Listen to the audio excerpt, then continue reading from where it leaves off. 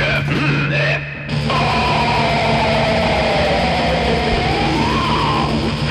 the darkest depths of the mind comes a show about life on this world we call Earth, and dealing with those things we call humans, and the bullshit that entails. It's a show about anger, a show about the everyday. I'm here to make you think. I'm here to make you laugh. Come with me now, and I'll show you my insides.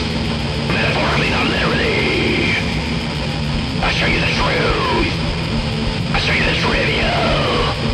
I'll show you music and TV and lots of other shit. And when we're done here, I'll show myself out. And hello again. Welcome back to the show, episode 2. I can't believe we're on the second episode. It feels like we've been through so much already. You know, it already feels like the second episode is a more momentous occasion than the first episode. I mean, anyone can do a first episode, but the second episode, that's a big deal. You know, we're off into uncharted waters now. Who knows what we can talk about now? The material can go any which way. My commentary could become more in-depth and intriguing. My defenses to my arguments could get even more impactful and meaningful, or maybe I'll get too stoned to come up with anything meaningful and I'll have to talk about poop stuff. Take the low-hanging fruit. I think the toughest part for me in trying to be a comedian or whatnot is resisting the urge to go for the poop jokes and, actually write good material that's well thought out. That low-hanging fruit is always there if needed, and people do love it, but I feel like I owe myself something to take the high ground and go for more nuanced and well-thought-out things, and or at least save it for episode 3. Yeah. So I'll hold on to it until the time feels right, though painful as it may be to hold on to all of that. But it's not good to force it, which could cause permanent damage to one's podcast. Well, anyways, thank you for tuning in.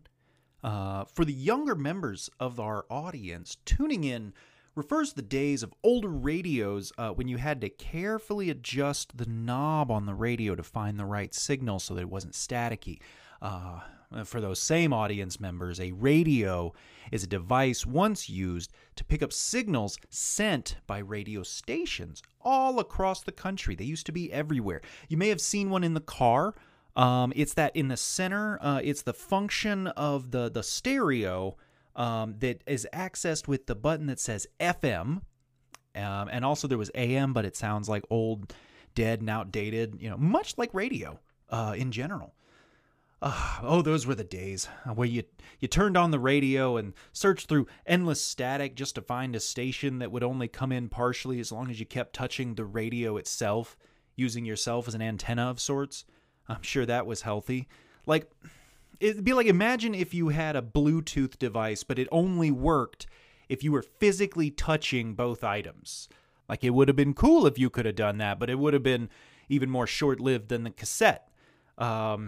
But yeah, it's funny. I say those were the days like I miss it or something. I'm pretty sure I don't miss having no control over the song choice or what position I had to stay contorted in to enjoy hearing Fuel by Metallica for the 15th time in the same day. I love nostalgia, but not really because it's nice or comforting to revisit things that I love, but when I was younger, but mostly because I get to have a better appreciation of the amazing stuff we have these days. I would really rather never own or handle a portable Walkman CD player ever again. That used to be the pinnacle of music listening. Oh, the skip protection. Yeah, I guess what I'm getting to here is that sometimes the nostalgia of something doesn't necessarily make it good. I feel like we all have a tendency to look back at the old tech or music or TVs or movies and put things on a pedestal that they just really don't belong in. I feel like this was happening when with the current resurgence of the popularity of record players. Now, I mean, is it really worth all the trouble that goes into one? Like really? But that's a fairly contentious issue, and I don't feel like getting into it, to be honest. But since having a kid, I have found myself enjoying some nostalgia as I introduce my daughter to the good stuff I grew up with, like Pokemon, SpongeBob, Kingdom Hearts even. There's a lot of stuff that's held up very well. We even rock the Golden Girls, represent. But it also means that for some things, the veil gets pulled back to reveal that some things either haven't aged well, which happens. I really have no problem that my daughter and I will never watch The Cosby Show together. I'm glad, to be honest. But on a quick side note to that, what Bill Cosby did was horrifying and appalling. And after all that, it's really hard to watch or listen to his comedy. So his deletion from the popular culture space is welcome. But try as we might, be honest with yourself here. Like, super honest with yourself. If someone were to say to you something to the effect of, "Would you like some pudding?" There's a little voice that goes off in your head, isn't there? It's a voice that sounds a little like the pudding, doesn't it? Every fucking time, too. Don't lie. We all do it. Much like the cha-cha slide. It's programmed in there, and there is nothing you can do about it. Just wanted to point that out and ruin some things for you in the future. That's my job. So back on point now. To hit right where it hurts. The Disney classics. I have found, after watching a lot more of them these days, they absolutely baffle me at just how high up on a pedestal that people have put those movies. And it's not because of all the racist stuff in them, of which there is a lot. But it's only part of the problem. Even on a technical level, I don't see why we hold some of them as dearly as we do. I mean, for the most part, Cinderella, Snow White, Sleeping Beauty, Dumbo, Bambi, and quite a few others all have storylines that should only cover about a half hour of screen time at best. And the rest is just time-killing fluff because they really didn't have a story with enough stuff in it. Think back on that. Now, sadly enough, with some of those movies, the fluff tends to be some rather racist tangents that they get going on.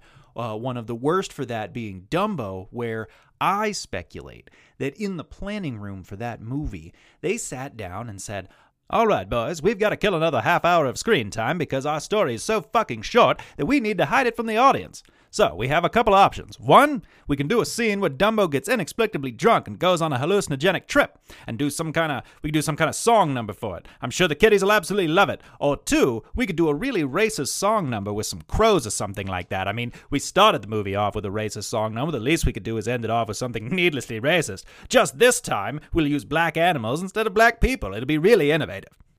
And then after a few moments of silent contemplation, one guy stood up and said, "Fellas, by golly, I think I've got it. How about we do both? We'll have Dumbo get drunk off his ass and do a trippy-ass song number that'll really scar the children for life, and then he'll wake up hungover and meet those racist crow caricatures, and they'll do one final racist number, and then end the scene, and you know what? Let's make that last racist song the slogan of the whole goddamn movie as the characters say it one more time. Gentlemen, I think we have ourselves a movie here." And that's how it was decided.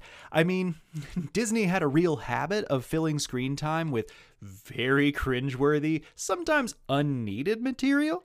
I mean, Lady and the Tramp would hardly have been long enough to be called a movie if they had just left out the We Are Siamese song and the dog fucking song. Yes, there's a whole number on how many dogs the Tramp has been fucking all over town. Now, some movies, like one in particular that I now truly dislike, don't even have the technical problems, like not enough story and too much screen time to fill in. The one I've really come to hate that people really love glorifying is Peter Pan. And I'll say it again, as I have to do with almost all the Disney classics, it's not just because of the racist stuff. Okay? Now, Disney really used to be the purveyors of refined racism. It would almost be impressive if it wasn't so racist. In this particular movie, I can at least say that there's no blackface. Surprisingly, there's no blackface. Some of those really old Disney cartoons, it almost seemed like there was one animator just aggressively pushing for blackface. And next we see the king and queen, and they should probably be in blackface. And they kept having to say, damn it, Jim, we'll get to the blackface later, not now. But in place of the usual disparaging tropes, Peter Pan in particular decided to go with Native American stereotypes and whitewashing. And the Native American stuff is really already very cringy before they even started singing. There's the typical how jokes and peace pipe jokes and the stereotypical broken English that white audiences just went nuts for, especially when it was obviously voiced by a white dude. Though I'm not sure what's worse, a white guy voicing a Native American stereotype or asking an actual Native American to do the voice and say all the racist shit. But it definitely gets worse when the song starts up, because the preface to the song starting up is that the characters are asking stuff like, what made the red man red? Why is the red man red? When did he first say ugh? And why do they ask you how? Fucking wholesome, right? And in this completely appalling song, they answer said questions that no one should ever ask anyone. So they answer these questions in this order. First, apparently the Injuns, spelled that way, ask how, because they didn't know much at the time, and now they do because they ask how.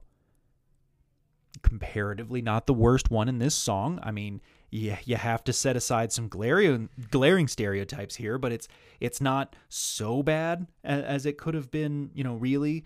But of course, they had to double down on it and do a little translation of what their chant means. And you can look it up. This is what they wrote for the song. So here are the words of the song. Unna, munda, gunda. Unna meaning what, munna meaning and gunda meaning that too. Seriously, that's just as confusing reading it as it is to hear it, okay? But I'm not an anthropologist or a linguist or anything, but I'm pretty sure none of that is accurate.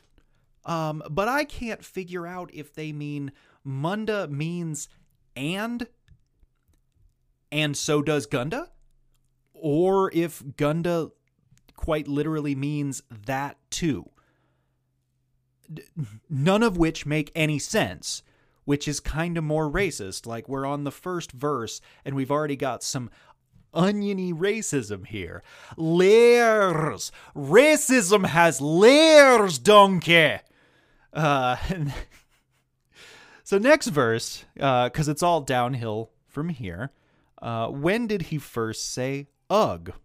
And I should remind you, the he they are referring to still the red man and not the rapper. And apparently for this one, and I quote, in the Injun, there's that word again, in the Injun book, it say, actual quote there, when first brave married squaw, he gave out a big ugh when he saw his mother-in-law. Wow. Lovely joke, Disney. Misogynistic, tired, and racist. Layers, donkey! Moving on. Yes, it gets worse. Third question, and the most pressing of the song. What made the red man red? Still should be noted, not the rapper. And it says, let's go back a million years. At least they didn't, at least they weren't adding some young earth creationist bullshit, but it doesn't really save the song. So anyway, here we go. Go back a million years to the very first Injun prince, again with that word. They had to use it the third time, obviously, rule of thirds. He kissed a maid and started to blush, and we've all been blushing since. I feel like it's kind of like they hit a creative wall and decided to break through it with a racist sledgehammer. Blushing?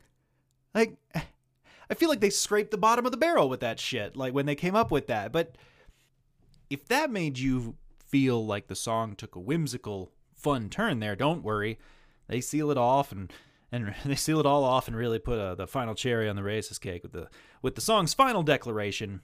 You've got it from the head man, the real true story of the red man, not the rapper.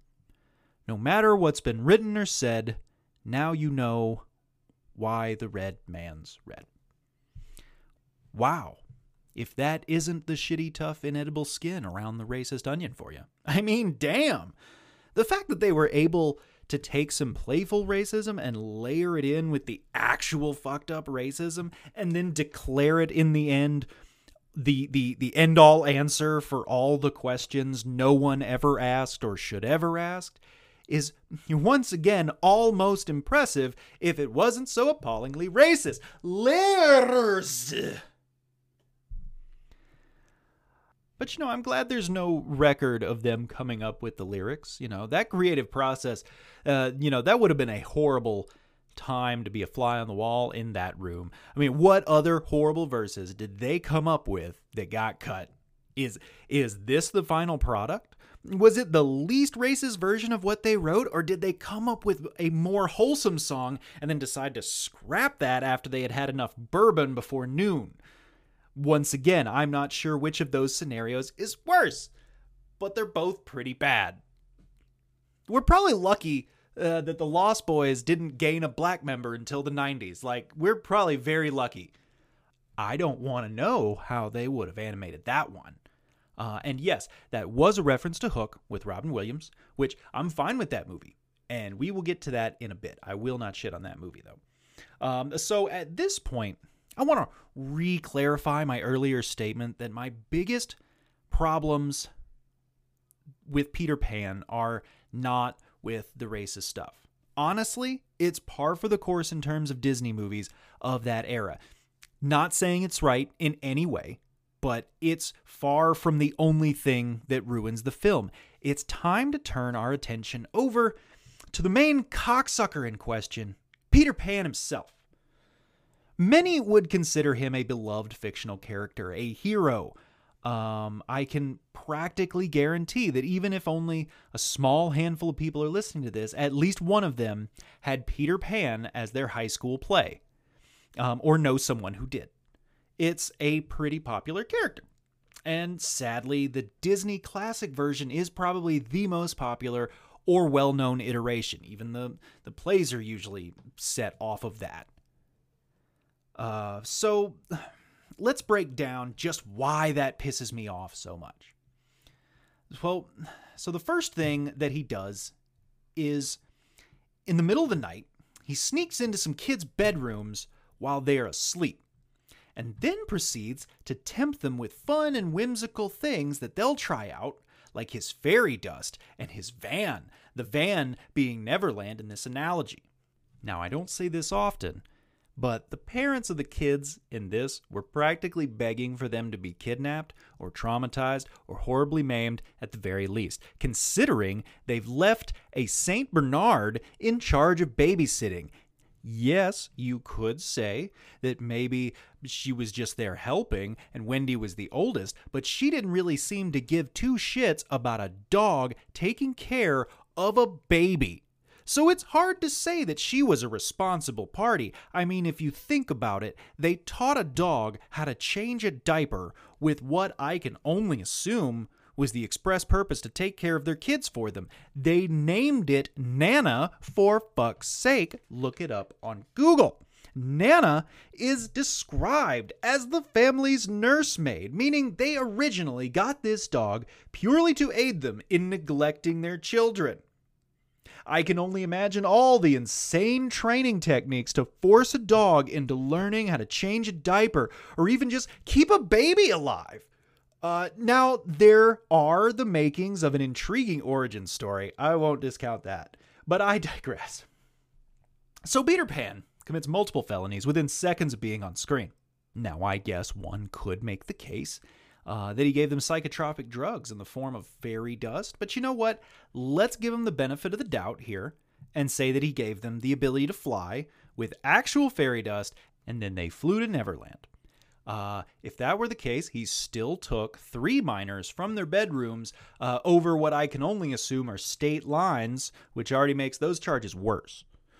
Now, at this point, Tinkerbell gets pissy, probably because she's used to Peter Pan's bullshit by now. It's fairly well established that Tinkerbell has a thing for Peter Pan. She's immediately jealous at Wendy, even though Peter is being the obvious douche, as he abruptly throws Tink to the wayside to hit on Wendy right in front of her, which proves to be very dangerous as Tinkerbell attempts to kill the kids or sell them out on multiple occasions of the film. So then Peter decides that he likes this new chick better. So then he tells an already murderous fairy to fuck off with hardly any consideration.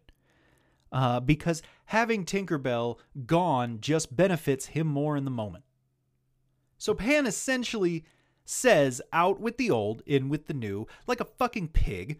But if that wasn't enough to convince you of what a trashy Neverland version of Zach Morris Peter Pan is, he then takes her to meet the mermaids. This is where I feel like it gets kind of deep in a bad way.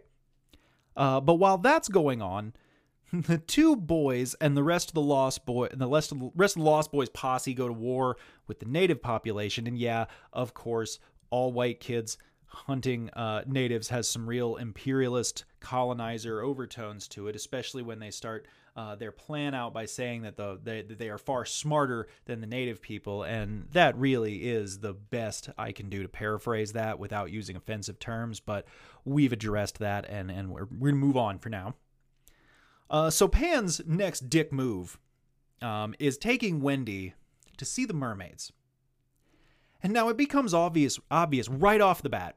The sexual tension is super high between the mermaids and Pan. Like, it's not hard to tell that Pan has been wading in those waters for a bit now. He has clearly been getting real freaky with them, but they seem as though they don't mind sharing Peter amongst themselves. But they look quite ready to call Wendy a slut and try to drown her ass. Yeah, that happens. So really, Peter just brought a girl that definitely has a crush on him to the place where he has his freaky mermaid orgies. Just imagine how well that would go over if you went on a first date with a girl who's crushing on you. You decide to take her to your favorite strip club and show her off to all the girls whose snatches have made close acquaintance with your face. And then after those bitches lure her away and then bully her in the corner and try to drown her, you respond with, "Oh, come on, girls. Stop teasing her. Oh, you guys. Oh, it's cool. They only do that to the girls they like. This was fun. We should do this again." That's pretty much what happened in that scene. And he really seemed like he got his shitty rocks off on watching it happen. And then we have Hook, the villain, if you will. But I would make the case that he's not so much a villain. Like, he's as much a villain as Jack Sparrow would be a villain. Did he do things like steal, cheat, and lie? Did he hurt some women in his escapades? Yes. He's a pirate. His character would lose all charm if he was a good and decent man. And, happened to be a pirate. Look at what happened to Orlando Bloom. No one wants to see a morally righteous Jack Sparrow, as he is a pirate first. As is Hook. He's a pirate, doing his pirate captain thing, trying to keep his crew together, doing his G thing. That's his job. And it is apparent that at one time he was very good at his job, until Peter Pan became the subject of his obsession. Now his only goal is to murder Peter Pan and hoist his severed head up on the mast, I assume.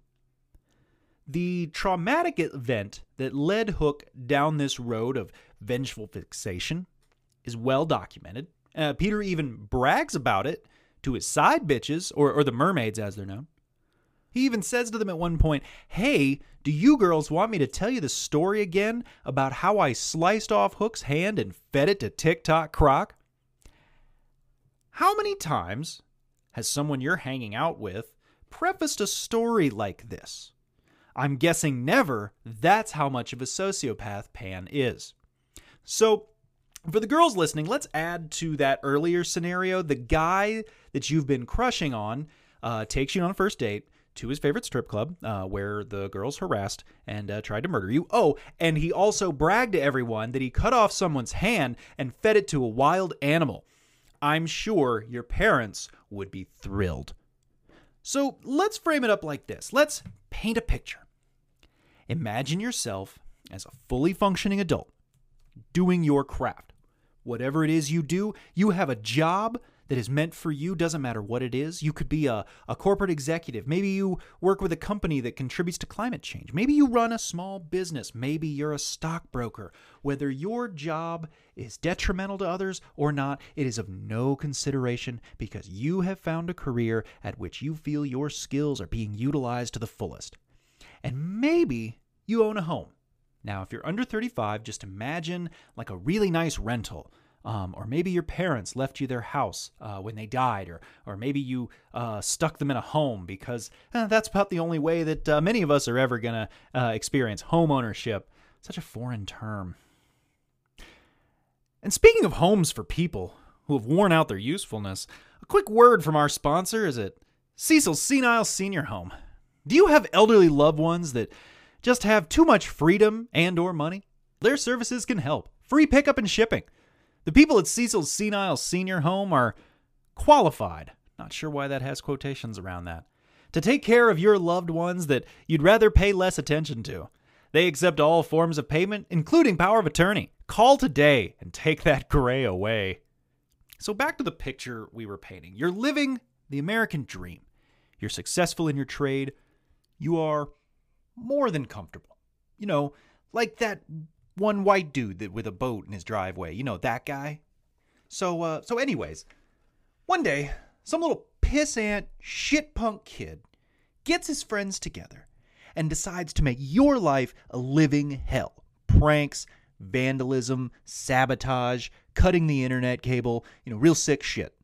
And every time you go after him and his friends, when they fuck with you, the slippery little motherfucker is always just out of reach.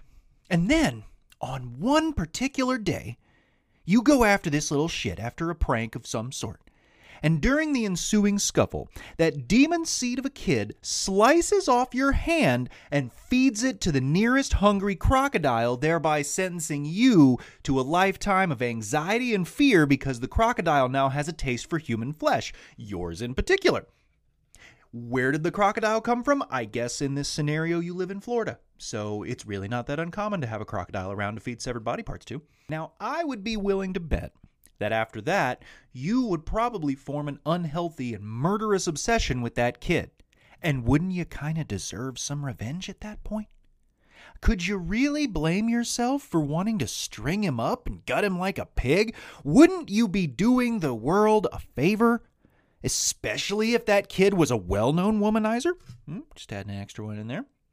I would say you're at least justified in those feelings, and then add to that, the little fucker also brags all over town about it. I guess uses it to pick up the chicks he kidnaps.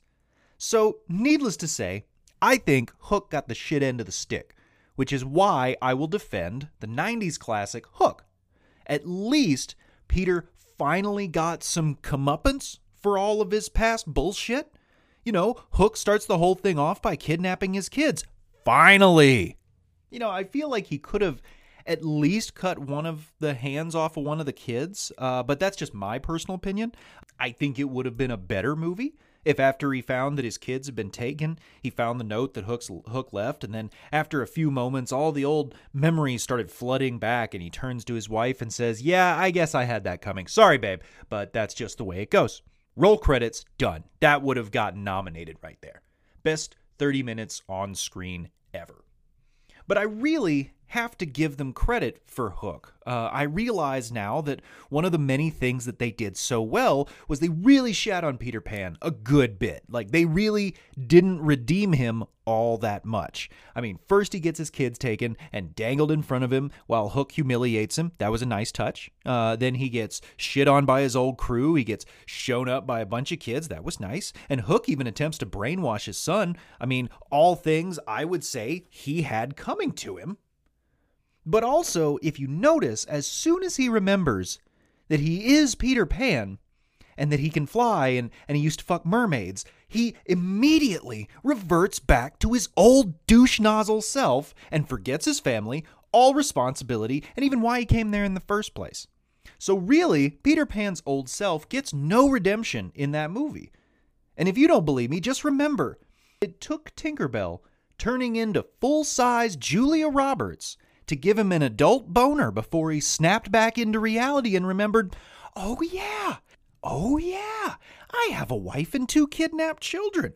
But at least full-size Julia Roberts saved the day and killed the old Peter Pan so that he could be born anew.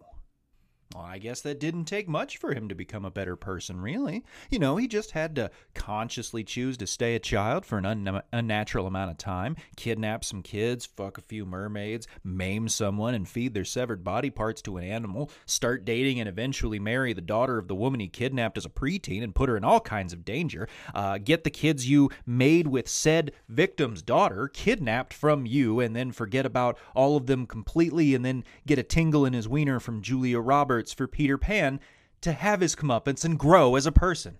It only took like most of a century, right? And side note, does anybody think it's a little weird of, a fully grown, an older Wendy to just be like, sure, you can have my daughter and make babies together? Did nobody see that as a little bit odd? I don't know.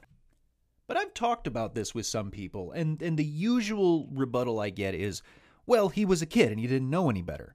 So I guess the boys will be boys' defense, which is bullshit, and shit like that just continues to propagate the misogynistic, piggish behavior of young men with no accountability. I mean, when we glorify and defend terrible characters like Peter Pan as heroic and memorable or worthy of passing on to the generation, like, even if he was a kid and didn't know any better, his character in the original movie faced no consequences for anything he did. By the end of the movie, he comes out the shining hero and he even gets his own golden ship. To me, that's just bad storytelling. I mean, after all that, Tinkerbell sticks with him, and Wendy even thinks he would make a great match for her daughter. I guess my point of this long-winded dissection is that some movies just really aren't worth defending. Sometimes the artwork of a certain era just doesn't age well regardless of the racist shit. Just from a technical storytelling and movie-making perspective, sometimes what was once considered good back in the day may have only been good at one time. I feel like just purely disliking movies like Peter Pan and Dumbo just because of the racist stuff, it leaves the door open for people to pass it off as a byproduct of its time and use their nostalgia or fond memories of watching it as a kid and then make it into something better than it was. Like, what if you had a really great movie, like great script, great direction, engaging storytelling, but sadly, one scene with inexplicable, like, Bing Crosby White Christmas blackface? Then could we say that that's a product of its time? The same wrong then and wrong now stuff? But at least you would have a reason to continue to show it. You would be able to make the case like, hey, there's still good, there's still future generations of filmmakers that could learn what to do in actual good movies and what not to do, of course. But, it sucks that at one time the Injun song was considered whimsically humorous family entertainment. It sucks that Injun song is probably the least racist moniker I can attach to it. Because I really don't like using the term red man, unless it's the rapper, of course. I mean, I get that audiences at the time were very different than audiences these days. They had a different kind of willful ignorance back in the day. Offensive wasn't really a thing unless a married couple was shown sleeping in the same bed or someone smoked a jazz cigarette.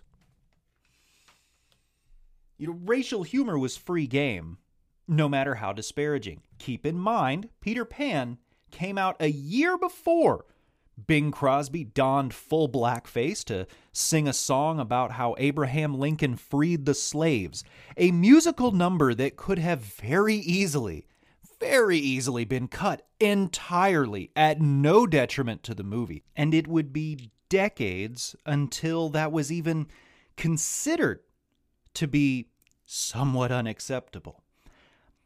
I often wonder how willfully ignorant the white audiences of the day would have been if, after the Injun song, they went into a number about how white people were originally born from a bowl of Kraft mac and cheese. And why does he say, gee golly? Well, that began when the first white man got approved for a reasonable 30-year mortgage. Ooh, and their skin is white because they always get other people to do the work for them. Now, if you found that last bit made you feel angry or offended, and the Injun song lyrics didn't, then I would say you have some introspective soul searching to do. I had no problem saying that last bit because, for one, I'm white, and two, I love making white people uncomfortable. It's really one of my favorite things to do. But also, I guess this would be the third bullet point here. I've been around more than enough white people that seem way too comfortable telling racist jokes and espousing some horrible beliefs that I made a few jokes of my own. And if you're white and you don't like maybe some of those jokes I made, examine why that is. Maybe try to make some change and call out that bullshit when you hear fellow white people being stupid. Stop being so willfully ignorant. If those jokes about white people hurt you deeply, then I can more than guarantee the hurt that other people have felt sitting through decades, even generations of those playfully racist jokes. And that's not a feeling to run from. That is a feeling you should examine and think about. And maybe think about that before you let nostalgia make something better than it deserves to be. Maybe ask yourself if this old movie or form of art is really worth defending. Can it really be defended on its merits, minus the racist stuff? Or is it just adding insult to injury? All right, enough of that nonsense. The next thing I want to do is talk about a few things from last week's episode and some other stuff about the show. As we get farther into things and whatnot. First, I don't know if anybody noticed, but by the time the last week's episode came out, it was already a little bit dated. I talked about the new Slaughter to Prevail album and my excitement. Well, the album was already out by the time, by that time that I released the first episode, for maybe a week or more before I released it. But I had already recorded the whole thing, and I wasn't going to go back and re-record it. So I just went with it, and here we are. So to follow up on that, I did get to listen to it, and I really liked it. But I was also wrong about them a little bit, where I was expecting something a little more similar to their previous album, their debut. I think I had compared them to a bit of The Faceless, and they do have a lot of the style of that genre. I feel like they really changed things up in a way that I wasn't expecting on the new album. The new album, Kostalom, they are a Russian band, is definitely squarely in the realm of deathcore, I believe it goes by. Very technical guitar work and riffing, and very demanding drum work, and of course the vocals as guttural as fucking possible. But with this one, the best way I have to describe it is like they brought that signature deathcore style, but with kind of a Slipknot edge to it. And while we're at it, rest in peace, Joey. But like a more mainstream, accessible sound, but in the right way. There were a lot of parts to it with the vocal changes, the guitar melodies, where you would normally have some, real chunky technical riff. It sounded like they had taken some influence from like Korn and Slipknot, but it all sounded really fun. Like you could hear that they knew what direction they wanted, and they had fun making the album. It just kind of sounds that way. and it translates to a really fun listen, especially for the deathcore genre. It did have a more radio-friendly sound, if you will, but no whiny, clean vocals that a lot of bands seem to want to go into, and I just... The clean vocals here sounded, more insane, and they flowed really well between the growling vocals. And all in all, I was really impressed. Usually second albums, the band sticks with a set formula. Understandably, changing things up can be a real gamble, but I feel it paid off here. It's accessible. It brings in a more diverse fans. I use the word mainstream. Mainstream is fine to a point. Sometimes going mainstreams for bands can kind of drastically change their style for the rest of time, but sometimes it can be done right, where a band can still evolve but reach a wider audience. And I really feel that Slaughter to Prevail succeeded in doing the latter, while keeping the right elements of new and old. There is the anniversary of the Black album right now, so that's a pretty good case in point there. But all in all, very solid album, super fun and catchy, which you don't normally find such catchy grooves and rhythms in that field of metal. So good on them. I hope to hear more from them on down the road. And next, I do want to give a very welcome update. On my post the other day on Facebook about my wife and daughter, they had come down with something, but it was not COVID. Yes! And the game continues! But they are doing much better now, and not just because it's not the Rona, but because they're actually feeling better now. So thank you to my entire audience for your understanding as we continue with this show. I'm still, of course, figuring a lot of this out as I go, just winging it, really. So needless to say, there are probably going to be delays and issues that may keep me from getting episodes out on a specific day of the week. I would love to be able to say that I'll have a new episode out every Tuesday or whatnot, but life always has its way, whether we like it or not. Life finds a way. So bear with me as we go, and I will get better at setting up a more regular routine for recording. And I'll be honest with you guys, I'm probably not always going to have a great reason for the delays because, well, for one, the Nintendo Switch is a thing that exists, and it's pretty fucking sweet. It's pretty easy to sink some time into that. So, also, I don't currently have the ability to record anytime I want.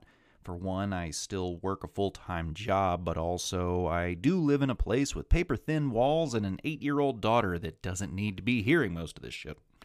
You may have noticed that I tend to use a large room inside voice, so I do have to make some preparations to be able to record, not just so she doesn't hear me, but also so that all the silent parts don't include the Pokemon episodes she's usually watching in the living room. Honestly, it's probably mostly that. Like, I put a lot of care into the audio quality of this, and I can't have you asking, is that the Pokemon theme in the background? Man, that shit still slaps, like, while I'm in the middle of shitting on your childhood or whatnot. But I don't... It's kind of funny. I don't feel like I have to hide curse words and things like that from my daughter because I'm afraid that she'll learn them. I have to really just hide them because she doesn't like hearing them. I'm not worried about her learning them. She knows all of them, as far as I can tell. And I think that deep down, really deep down, she likes them too. She likes curse words too. And I'll give you a couple of examples. For one, when she was real young, probably about 2 or 3, somewhere in there, and she was learning how to say, all of her words and everything, she didn't really pronounce her R's all that great. And of course, I had fun with this, and we would say like, Lily, say shirt, and she would say shit. And then I would say, Lily, say fork, and she would say fuck. And then I would say, no, Lily, say fork, and she would say fuck. She had the look of like a teenager to her face, just like, what's the problem? I'm saying the word. And then later on in life, she started to do this thing. She hasn't done it in a while, probably for the better, but she used to do this thing where sometimes, especially when we were in, like at a park, in public, around other people and families and people with ear holes, and she would read something that somebody had carved into the table, and she would say, "That says fuck. You're not supposed to say fuck. Fuck is a bad word. You shouldn't say fuck." And I mean, she would just keep going, and very loud too, pretty, outside voice kind of, and that was fun. But I always felt like there was a certain tone to her voice that said she knew what she was doing, and she was enjoying it. She had a slight smile on her face that said she knew that she was getting away with it, and that she had found her in. So, obviously, I'm raising the next comedic genius out there. We'll see. So, as I was saying, just bear with me as I try to mitigate my daughter's exposure to curse words and evil liberal ideals, and things like that. But I do intend to keep up as regular a recording schedule as possible to really get this thing off the ground. And I thank you for sticking with me through the whole thing and putting up with it. And I think now would be a good time to get into my first TV show recommendation for you, the audience. I discovered something while watching The Simpsons. Now, I'm not just saying, "Oh, you should go watch The Simpsons." Everybody knows about The Simpsons. Of course, we all, even if you don't watch The Simpsons, you know about the show. It's that iconic. But a little while back, I guess way longer back, like years ago, when they had The Simpsons on this one streaming platform, we watched some of the older seasons. And then we would, of course, watch some of the newer seasons when they would put them on Hulu. But then they added everything over to Disney Plus. And it was kind of hard to figure out where we left off in the early seasons. So I thought, you know what, we just watched the newest season. Why don't we go back a season? And then we started just watching it in reverse order, and I would highly recommend it. It's an interesting way to watch a TV show, especially one as long-running as The Simpsons. You get to watch all of the characters just de-evolve over time. They have their things about them, like you get to see the episode when Lisa first decides to be a Buddhist, and then for the rest of the show, she's not referencing Buddhism as much, and it's not a thing that she does anymore, because we're going in reverse order. So you just watch a season and then go back to the season before it. And don't watch every episode in reverse order. That would be a real bitch. Like that would be annoying as fuck to have to do. Yes, at the end of each season, you do have to go back a season. You'll find yourself watching an episode like, I recognize this, and then you'll realize that you started a new season. So then you go back. But it was interesting seeing the first episode where Barney decided not to be a raging alcoholic anymore. That was pretty cool, because I had forgotten that in a lot of the new seasons for the past few years, he's had his hair slicked back and he's always had a cup of coffee even if he's at the bar. He's not a raging drunk anymore, and it's been that way for a while. And then you get back into those real old seasons, like, season 10 and before, and then he's an alcoholic again. I don't know exactly which, I can't remember exactly which season he decided to, to start handling his alcoholism, but there's that clear episode when he decides to do that, and then for the rest of the show, he's a raging drunk. So it's just a real, and then by the time you get to the end of the show, the last episode of season 1, you've watched all of the seasons that made that show, that gave that show the name that it gave itself. When people say, "Oh, I like old Simpsons better," that's what you got to end with instead of new seasons.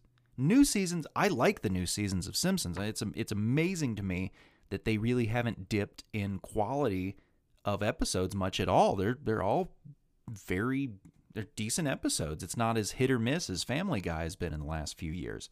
I say few years, like it's hasn't been that. Like Family Guy hasn't been that great for a little while, but The Simpsons has maintained a fairly steady level of quality. It's not bad, but it's really interesting to see the old episodes at the end of your show run instead of getting to the end of your show run and all, watching all of your characters say goodbye and everything.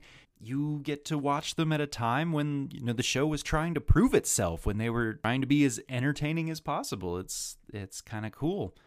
It's a really interesting way to watch a show. I haven't tried any other shows like that, but I would highly recommend, if you've got a super long running show like that, like 30 fucking years, I believe, Simpsons has been going.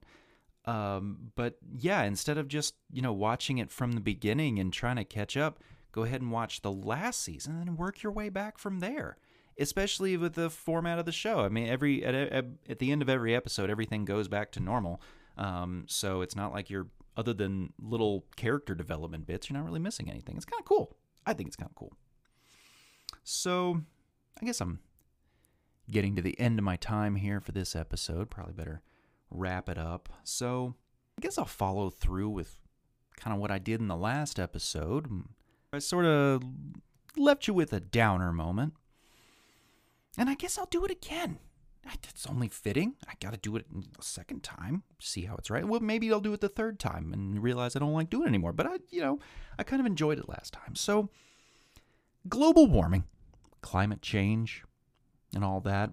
And don't worry, it's not going to be that depressing. But I feel like we should really all, as a whole, as a society, we really need to pay more attention to what's going on with global warming. Obviously, we've seen all the predictions. We've been told the clock is just ticking, but I think we need to be more aware of it for a different reason, because soon Florida is probably going to be underwater, which is just, it's crazy. The whole state of Florida could be underwater. Sadly, it may not take that much time.